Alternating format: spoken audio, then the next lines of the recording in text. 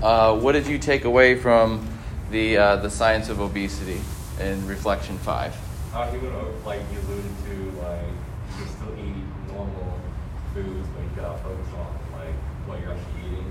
Okay. Because you see some people they just try not to eat at all. Right. And like he said, just focus on the quantity still, but make sure the quality is. Okay, so looking at quality of food as opposed to how much. Right. Making sure that you're not eating nutrient less foods. There's right. nutrient dense foods, nutrient less foods. And so maybe concentrating on the higher quality products as opposed to the quantity. Good. What about for you, Lexi? I took away that it's important to regulate insulin versus calories. So foods that like carbs and stuff should be cut down. And for particularly for who?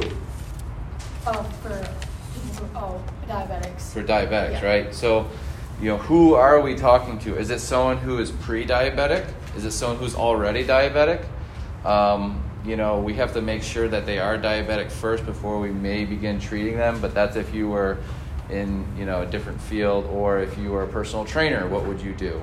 You might say, hey, I know that if you take in those simple carbs, your blood sugar is going to go up, and we know that's not working for you right now. So maybe instead of having cereal in the morning, we do something like fruit, maybe a fibrous fruit with some nuts and seeds, and maybe some more fats and stuff like that. But looking at those nutrient dense nuts and seeds and stuff like that could be part of a diet. What about for you, Peyton? I thought about the same thing, kind of about watching insulin, regulating insulin, your glucose intake, and what based on person to person, exactly you said, who should take in more than who shouldn't and stuff like that. If we're talking to if you're diabetic or already diabetic, and then also the carbohydrates, how we talked about. We talked about how every person your nutrient for your healthy meal everybody's going to be a little different than other people's. Everybody's going to be the exact same. Right, yeah. So you might have an athlete who has the potatoes on their plate, right? And they're getting all these carbs because they need a carb load. They need to have carbs in their muscle tissue. And we know that if you have a lot of muscle tissue, you're going to hold more glycogen. You're going to hold more sugar. So you're probably going to need more sugar if you're burning that. What about for you, Aaliyah? Basically just how much energy and how much you're helping improve when you regulate the carbs. Mm-hmm. One of the patients, he had I think it was 40. He had lost 49%. Yep. Yeah, he was showing some of his clients. Yeah, that was a really cool part of the video. Seen that. Yeah, and maybe it is people just have a sweet tooth, and I've noticed that when people make shakes, for example, when people make smoothies, they kind of put only carbs in there, right? They forget the protein, they forget the fat, they forget that they can put nuts or seeds in maybe a smoothie, or maybe they can add something like blueberries instead of something like that might has higher glycemic index, like peaches or something. You know what I mean? So just depending, I'm not sure what peaches are. They're pretty fibrous, so I'd have to look that up. But it just depends. I mean, sometimes if you pick berries over something like mango or banana, you're probably going to reduce the overall carb intake as well. What about for you? I also like seeing the different patients, and I think one of them, he's an older man, he lost half his body weight, I think. Uh-huh. And then I'm pretty sure he's also able to get off the medication that he's originally on. Right, yeah. Yeah, and we don't know what happens when you get on these medications. I know, for example, my brother, he was on a medication for his Crohn's disease, and he ended up getting blood clots from it. Or he ended up getting a lot of immune deficiencies because of the medication he's on. So, some of these, I know they were talking about metformin and stuff like that, and all these medications. I mean, we don't know what the secondary effects of those medications are, which sometimes can be more serious than the primary effects. What about for you, Jada? One thing that I took from it was he talked about overeating. Mm-hmm. And I found that it was interesting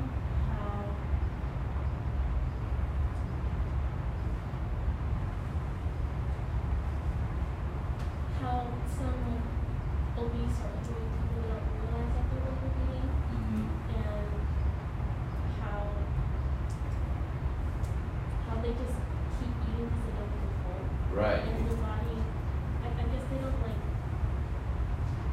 appetite depressor, Yeah. right? So that they're never feeling satisfied. They feel like they have this bottomless pit, right? And I'm sure some of us have felt that way, and we can become that way, and that can be because of maybe emotion, like maybe you're eating because of emotion, and so maybe that people who turn to food as a way of de-stressing themselves instead of maybe physical activity, that over time might lead to that fat storage disease, and we know that holding extra fat has negative effects on the organs that are around that fat, and we know that it's going to lead to deficiencies in metabolism. And we know that when you have lean muscle tissue, your body burns energy better. Okay, so when you have higher amounts of muscle tissue, lean mass, your metabolism actually runs a little bit more because it has to replenish your carbohydrates. It's got to replenish the muscle. So every time you eat, your body's actually using what you're eating as opposed to just eating and not moving, eating, not moving, eating, not moving, eating, not moving. And people kind of do this cyclical, and it's this horrible vicious cycle to get into, which is eating and not moving, eating and not moving. Or eating, what you can do to kind of combat that is maybe I don't have to eat all the time. Maybe when I do eat, we look for nutrient-dense foods, or I choose better options. Or if I'm really, sensitive to being super full, maybe drinking a couple glasses of water before I eat, that can help suppress the appetite a little bit. So like drinking a couple full glasses of water, your belly will feel kind of fuller. That can depress, slightly, but it has to be behavior change, right? It has to be different eating patterns in the morning, because we don't want to eat cereal or high glycemic foods if we're a diabetic in the morning, because we're not going to feel full, one, and two, we're not going to feel like that energy has satisfied us. So we're going to want more food earlier in the day, as opposed to if we eat fiber-rich foods, lower glycemic foods. So we're going to talk about that today. All right. So as far as your schedule goes, we just reflect on the science of obesity, part 2 and 3. Overall findings, talking about different case scenarios with individuals losing weight as they decrease their carbs. We talked about what insulin does in the system and the negative impacts it has if the receptors are not working correctly. We're going to talk about energy storage today, and we just talked about the science of obesity continued.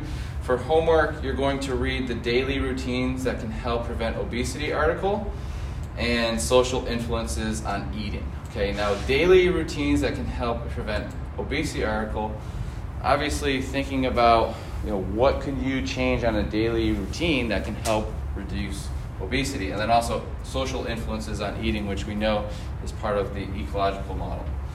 So that reflection will be due on 9/27. And then I'm going to go ahead and show you week 7 here. We'll go into digestion and fad diets. So still continuing on the science of obesity. So module 2 is basically the science of obesity, where the food goes, how the food is absorbed, that type of thing, carbohydrates, fats, and proteins, and then plus insulin and its effect in the blood. Then we'll get into culture and the media, talk about how culture and media has an impact on what we eat, and then you'll have those articles to complete. You'll probably have some articles to read, and reflection 7 due on 10/4. Then we'll get into module 3. Your first proposal, you'll be proposing to the class what you'll be presenting on.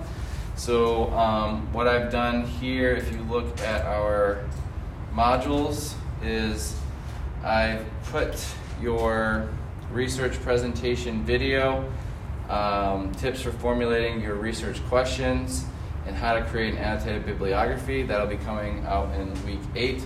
But if you look at your tips for formulating your research, I have a document that's going to help you with what you might be researching on. So your proposal for your research is going to occur on 10:18. So by 10:18, you should know what you're going to be presenting on. And I have these videos and this form here for you, tips for formulating your research questions.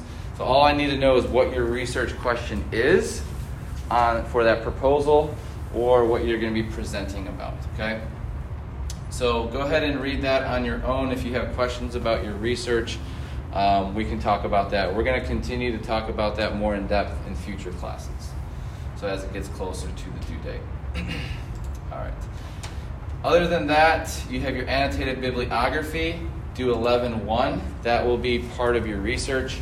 You'll be researching 5 articles. You're going to put an APA citation above a summary of that article.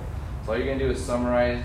You can use a C analogy if you'd like to, or you can just summarize the article and put the APA citation above the article. There'll be 5 different articles you'll create APA citations for, and there'll be 5 articles that you summarize. So you're going to find 5 articles related to your research project, and you're going to create an annotated bibliography. And through that annotated bibliography, it'll give you the information to create your research presentation. Okay. So for the class presentations, they'll be due during week 12, 13, and 14. You'll have your choice to present either asynchronously, synchronously, or face-to-face. So 3 options. You can do it here face-to-face. I can control, I know you can use the mouse. I'll just clean it after, I guess. We can share that. That'll be fine. Or I'll control it. You have to worry about how you're going to share equipment. But you can present face-to-face. If you don't want to use a face covering, I have the plexiglass shields. So if you want to show people your face while you're presenting, I'll give you extra credit for that if you do that. Also, if you're presenting, you can do it synchronously, so you can do it through Zoom if you'd like.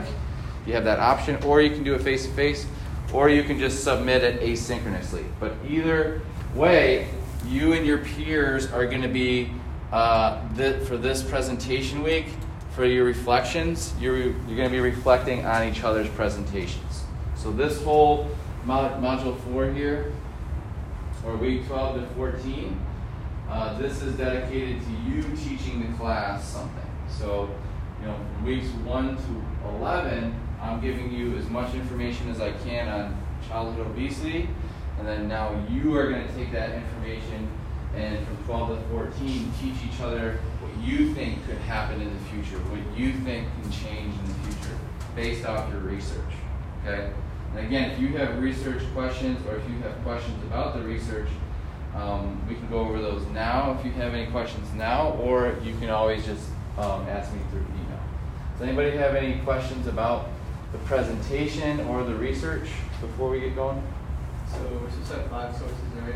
Yeah, you'll have 5 sources for the annotated bibliography. Are those all scholarly or? Yeah. Okay. So, or you can use .gov, .org, or .edu as a resource. Those are your website resources you can use.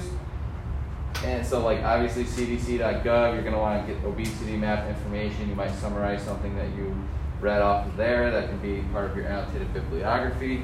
And then obviously you want to look at some journals and articles that are researching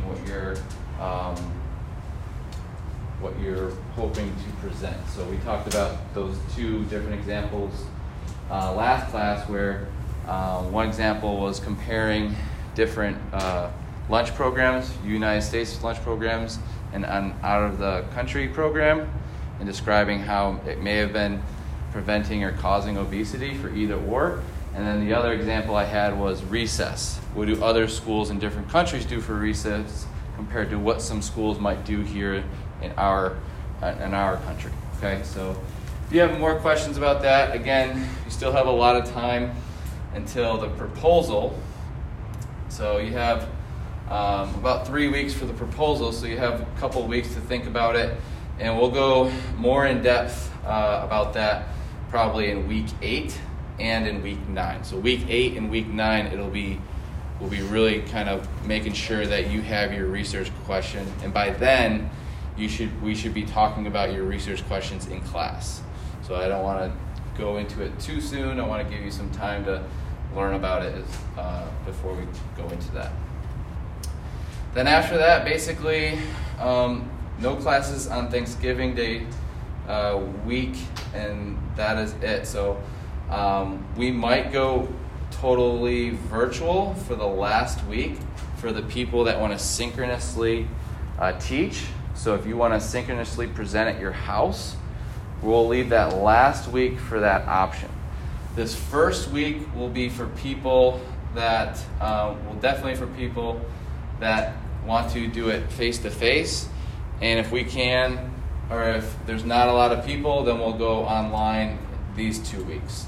So we'll use as many days in the class as we need to fulfill the people, and I'll let you decide during your proposal whether you're going to do it synchronously, asynchronously, or face-to-face. Okay, so you can decide how you want to present. During those weeks, like I said, you're going to just be reflecting on your peers' presentations that week. Okay, give each other feedback. It'll be discussion posting, so obviously, give each other kudos and stuff like that. And then your final reflection is due on 12/6, and your final grades are submitted to CNET on 12/10, and the grades are due to the department on 12/14. So that's an overview of the assignments and schedule from now until the rest of the semester. All right. Any questions that y'all have before we get started on energy storage and all this information in week 6? So it looks like a lot of information in week 6, but it's really just a lot of resources for you, okay, that kind of go over what we're learning in class. So you don't have to know each document here that we're going to go over, but it gives you a lot of resources for you to use in your future if you'd like.